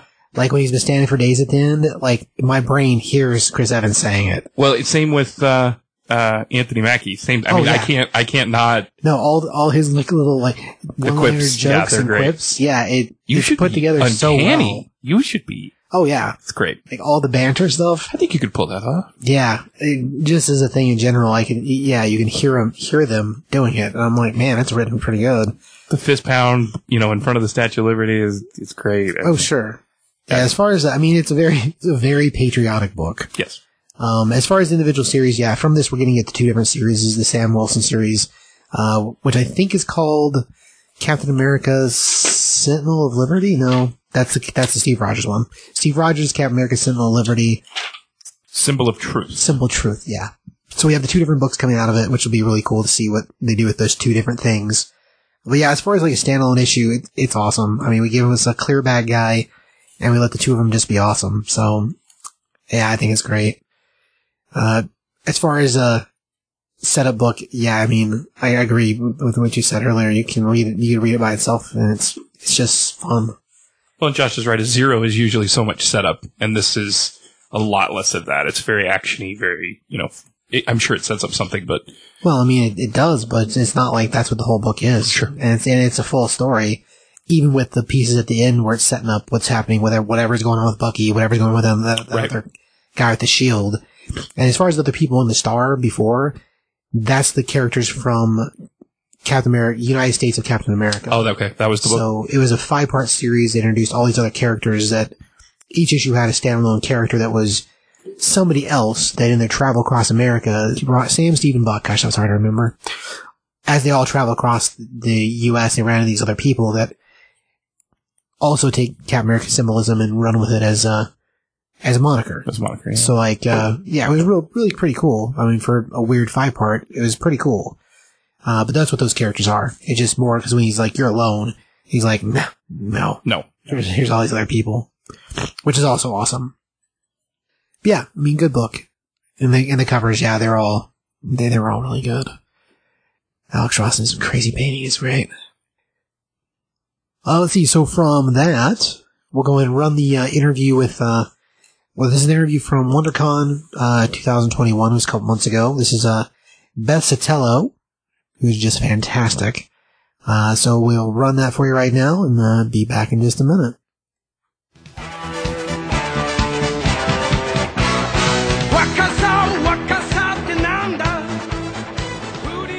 Hey, this is Steve at Top 5 Comics Podcast here at WonderCon 2022, and I am here with Beth Sotelo.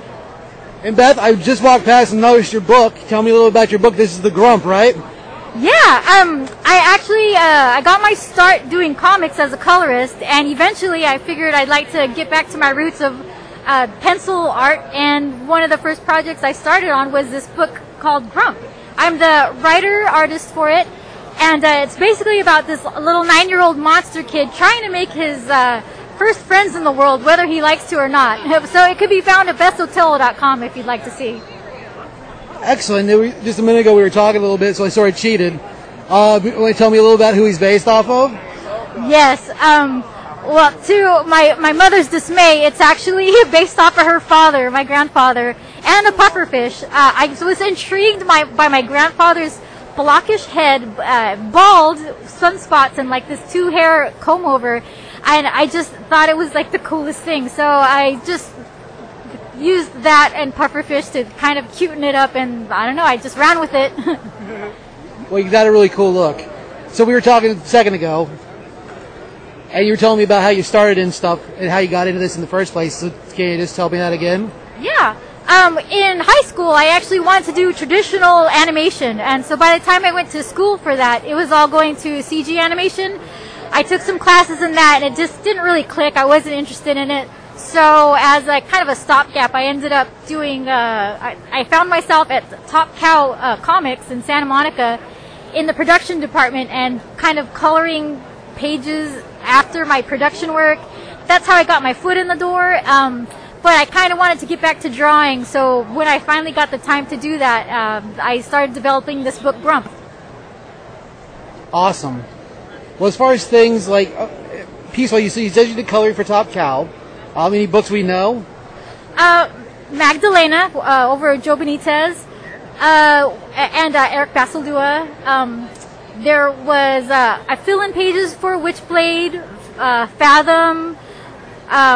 There's even some Wolverine stuff, and I got to do a Mark Silvestri cover at one point, which was fun.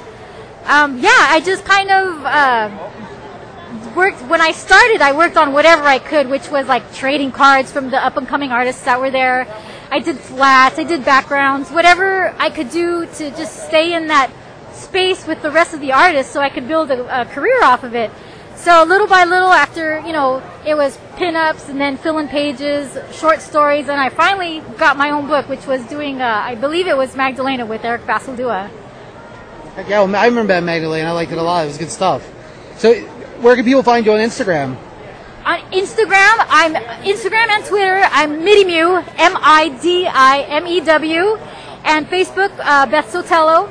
And if you want to go to bestsotelo.com, you can find all my stuff there as well. Excellent. That's where people should look. What is your go-to karaoke song? Oh my gosh, that makes me panicked. I don't have one. I hide. If somebody tries to I'm trying to hold it together with this mic that you have right now, because I'm just like, no, be a professional. But yeah, I can't do karaoke. I will watch it. I like to see angry women sing Alanis Morissette because it makes me laugh. Because they all get up there and it's like, oh my gosh, please, you need a hug. But yeah, I can't sing them myself. Oh man. What about a sing-along song? Were you doing it as a sing-along?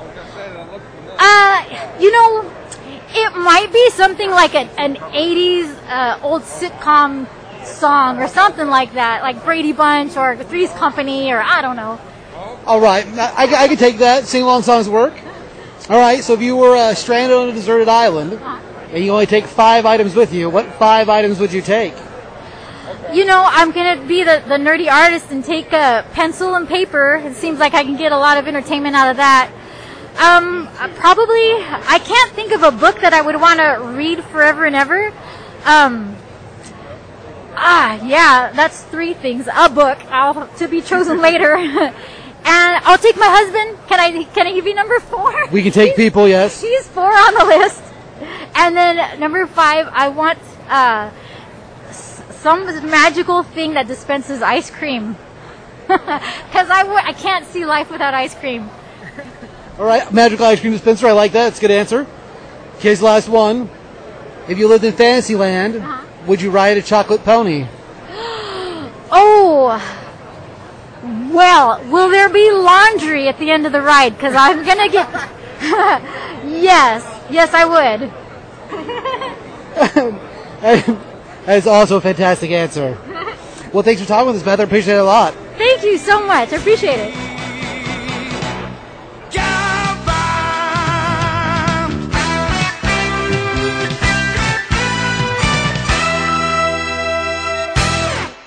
I just thank Beth again for taking the time to talk with me. And I mean, short story with that, like the beginning of WonderCon, I wandered around for a couple hours at the very beginning, and I'm like, I don't know if I even want to be at this thing. Not because it wasn't interesting. It was a really fun show, and I had a lot of fun by the end of it. But at the beginning, I was walking around, and I'm like, I'm just not feeling it. And then I came across Beth, and she started telling me about her book, and I was just like, okay, this is why I'm here. So she saved the whole day. Got you back into the 100%. con mood? Yeah, entirely. And Well, I don't even know why I was out of it. Cause I drove from, 12 hours to go do this thing, and I love doing conventions. That's true. But yeah, that first part of the day, I was just like, man, I don't know about this.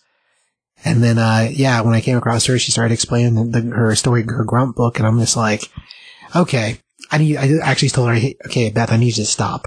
Cause, I want to do this interview with you for my podcast. And, she's like, okay. I said, cause everything you're telling me is fantastic. So we're going to need to repeat part of that, but let's, is that cool? And she's like, okay. I mean, having just heard it, she's like, Mike's making me nervous. I'm like, okay, you'll be fine. It'll be easy, I swear.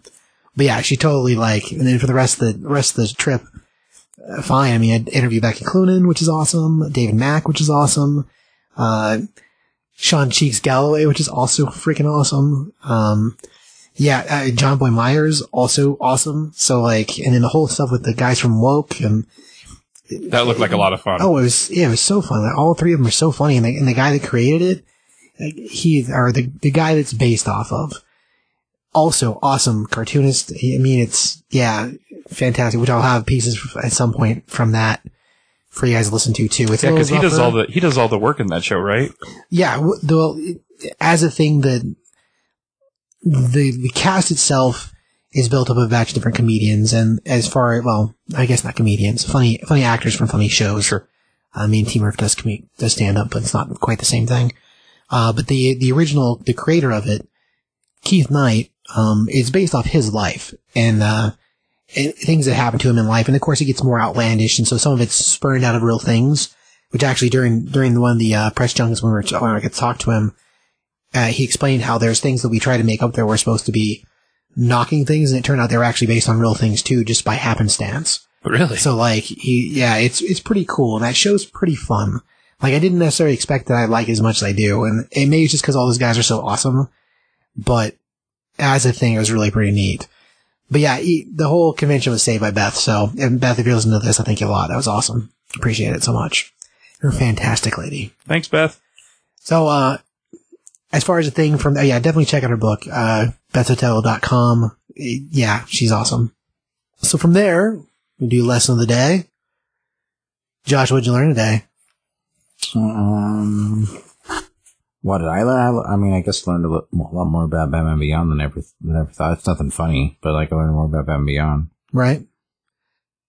Well, as far as things, the book gives us a lot of different pieces about it, and it's his style in general. Not his style, just the fact that just the story of like Gotham becoming a sentient being. Sure. I was like, oh, interesting. So, yeah. Cool. Mr. Brown, what'd you learn today? I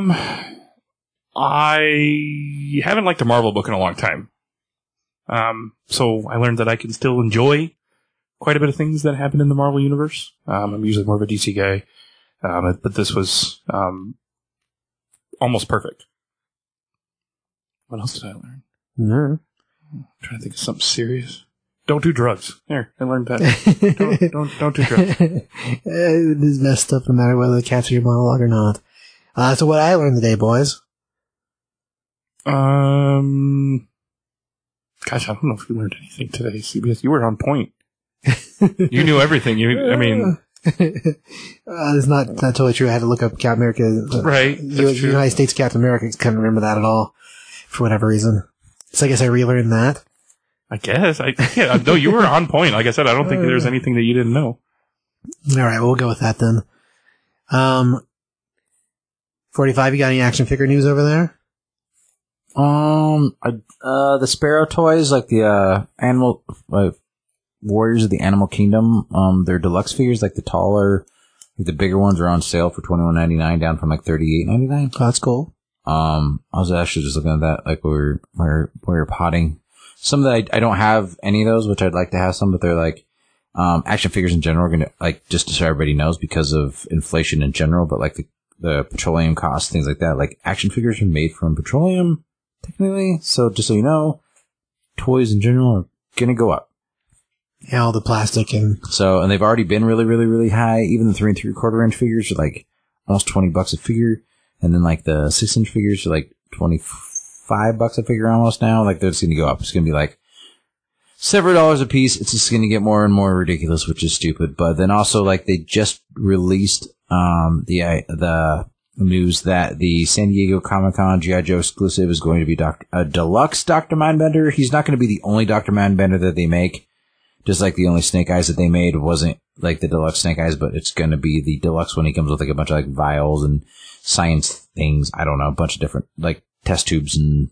Oh, the pictures of the package look crazy.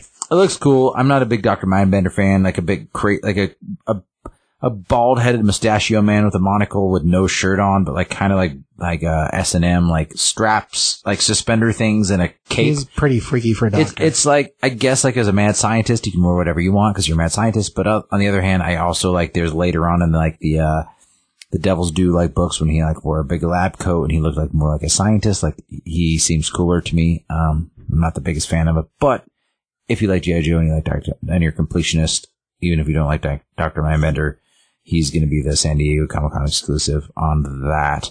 Other than that, like, there's not a ton of stuff. I did get the new boss fight, wave. Did you see that, T. Brown? I saw it out there on the table. I didn't check it out. There's a female knight of Accord. She's really, really cool. Then there's like the queen of the elves. She's really, really rad. And then I also picked up the, boss fight does the Legends line, has like, it's going to have Tarzan and, Flash Gordon and, the Phantom.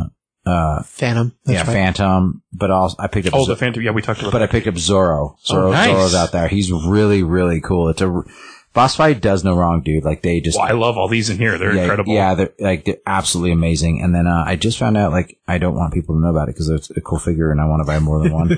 But like, Big Bad Toy Store has like the Red Knight exclusive just for theirs, and it's a really cool figure. So Boss Fight does have an exclusive figure through or they have like a Goblin too. I'm not a big fan of that one, but it looks good. I'm just not a big fan of that. But they have a Red Knight through Big Bad Toy Store. So anyway, that's what I have on that. Cool. Oh, and then Kyle Reiner, McFarlane has the DC. DC Universe license or whatever. They're doing a Blackest Night, sweet wave, and supposedly the Build-A-Figure is Atrocitus, and they're doing Blackest Night Superman, Black Lantern Superman, Black Lantern, Firestorm, Black Lantern, Batman, and then Kyle Reiner. And there's one other figure, and then the Build-A-Figure is going to be Atrocitus, which is it Sinestro? No, it's not Sinestro. Bummer. Well, they've made a bazillion Sinestro figures, but the Reiner looks really, really, really, really, really cool. I was like, because I'm a big Kai Reiner fan anyway, but he's that bright green, that bright glowy green that's really like Yeah, pops. Yeah. Not the emerald, the bright green. Yeah, and I'm like, dang, that's a good figure. So people are divided on it because some people like that darker, foresty, like emerald green. Yeah, the classic emerald. But then like that bright, it's like, and like different Green Lanterns have different colors of green, which is like, it's cool for them to do that. But McFarlane's kind of hitting it out of the park with the DC figures, man. Like at first I was kind of like, with them getting the license, but man, that Dr. Fate figure is really great. Wait, I haven't seen that. Oh, you haven't? No, Dr. Fate's my jam. I saw it Target the other day. It's a fantastic figure, man. Like if I see one, I'll pick it up for you. Even the King Shazam figure is really, really good. Yeah, it is. They had a couple of those over at the Walmart, and it looks really cool. I mean, even the ones that I'm not like a big fan of the character, like all the Batman movie. Yeah, those weren't bad either. I saw them at GameStop the other day. They were actually really cool. But they're super well done figures. And that's just like a lot of times movie figures. Is that it? Yeah. That there is you go. so cool. So good, man. Because Pierce Brosnan's playing him. I know. I'm super excited for that. But anyway, yeah. I mean, there's a lot of cool things coming out. Like he's like, just like be aware that like your pocketbooks are probably going to take a big hit. Yeah. He floats too. He's on a stand. Yeah. Man, that's cool. It's a good looking figure. His helmet's freaking awesome. Heck yeah. It's really cool. Right on. Well, you guys got any books to watch? I just want to shout out, I know I do it almost every week, but Batman Fortress coming out May 24th. That's from my guy, Gary Whitta. Super excited for that. And then obviously if you haven't read Beyond Flashpoint Zero, correct? Correct. Please do it. Support. It's good, right? I haven't read it yet, but I'm super excited to go home and read it. Support that Flashpoint. Everybody loves it, and if you don't, you're wrong. Sorry, you're wrong. The Zero issue is good. It is. Okay, I'm excited to check it. I'm excited to check it out. Josh, you got anything over there? I haven't read it yet, but I know that you picked up that G.I. Joe. The anniversary, the re-release of the Scion issue with the extra stuff. It's not what it is, though. It's just an anniversary issue. Oh, you're talking about the other book. Yeah. Okay, yeah. No, I thought you were talking about the special, the 40th anniversary one. The one you're talking about is the other one. Yeah, okay. Also, yes, but yeah, of course you haven't got through it yet because I haven't got to yet. Also, yes. Yes. Also, yes. Also, yes. Well, it was delayed, and then I guess it supposedly finally was supposed to come out this week, but I haven't seen any reviews on it, so I don't know if it showed up or not. Yeah. As soon as it comes out, it's supposed to be pretty cool, so. Well, as far as books, I would suggest to watch that. Like we talked about a little earlier, Boom Comics is going to have or Boom Studios is going to have a book called Grimm come out, and it's, basically about the Grim Reaper, except the Grim Reaper in this is a lady with a lot of purple power, and, it's not necessarily our classic version of the Grim Reaper. It looks really, really cool. Art's really great on it, and it seems like the preview pieces are so cool. But yeah, it's Boom Comics putting it out, so that should be really neat. I think on release, there's at least 3 style covers that are easy to get. There's an A cover, a B cover, and there's a foil cover. So yeah, it looks really neat. I mean, of course, it has incentives too, so that's just how things work, but that'll be really cool. And then we're going to have so DC's moving into this big event called Dark Crisis. And there's going to be a mini-series that goes on during Dark Crisis. There's a 6-part that's Dark Crisis Young Justice. And the look of everybody is classic Young Justice. Not even the DC Wonder Comics Young Justice, but like the original Young Justice, like Bart and Superboy, Connor. So the teasing of it looks really cool. So I think that would be one to check out, especially if you like that old Young Justice stuff. Should be something that's awesome. Image Comics is getting ready to drop a couple other books too. I may have mentioned it before, the book called Closet. And Closet is a 3-part miniseries. It's a horror story. First issue is pretty good. I mean, the art's not what I normally like, but the issue's pretty good. So I would say watch that too. I mean, it's going to be one that probably lands in a movie or something, just because the way it's designed. It's really cool. And then, Something's Killing Children, also a book to watch for, because, my gosh, it looks like it's doing really well. It's so popular, man. Like, it is really good. But as far as issues, they are releasing it in a special way. They've started doing what they call slaughter packs, which what the slaughter packs are is they've had David Mack do a bunch of variant covers, and they've reissued issue 1 through 15 with David Mack covers and done them in bundle packs. So the first 5 issues come together, the next 5 issues come together. The third set just came out 2 weeks ago, and it's the next 5 issues. And they all have brand new covers. It's like, I think technically, without having seen the barcodes for every individual book, because I haven't opened one yet, because they come sealed, I don't know if they're considered first prints or not. They might be just because they're packaged different. But even if they aren't, like an 8th print for number 1 is like a $25 book still. It's crazy. Really? Yeah, it's not even that old, but it's really good and it's really, really popular. And of course it's got some kind of deal in the works with Netflix too, so, that doesn't always bode well recently, but as a thing, it's James Tynion writing it, and he is just awesome. He's one of the acolytes of Scott Snyder, so it makes sense that he is. But yeah, as far as the series, Something Killing Children is great. The hardcover's out, so you can get a hardcover trade, whatever. So you can get it. If you want individuals, that's what you like, slaughter pack's the way to do it, because everything else is just so expensive because it's so popular. But it is fantastic. That's all I got. Anything else, boys? No.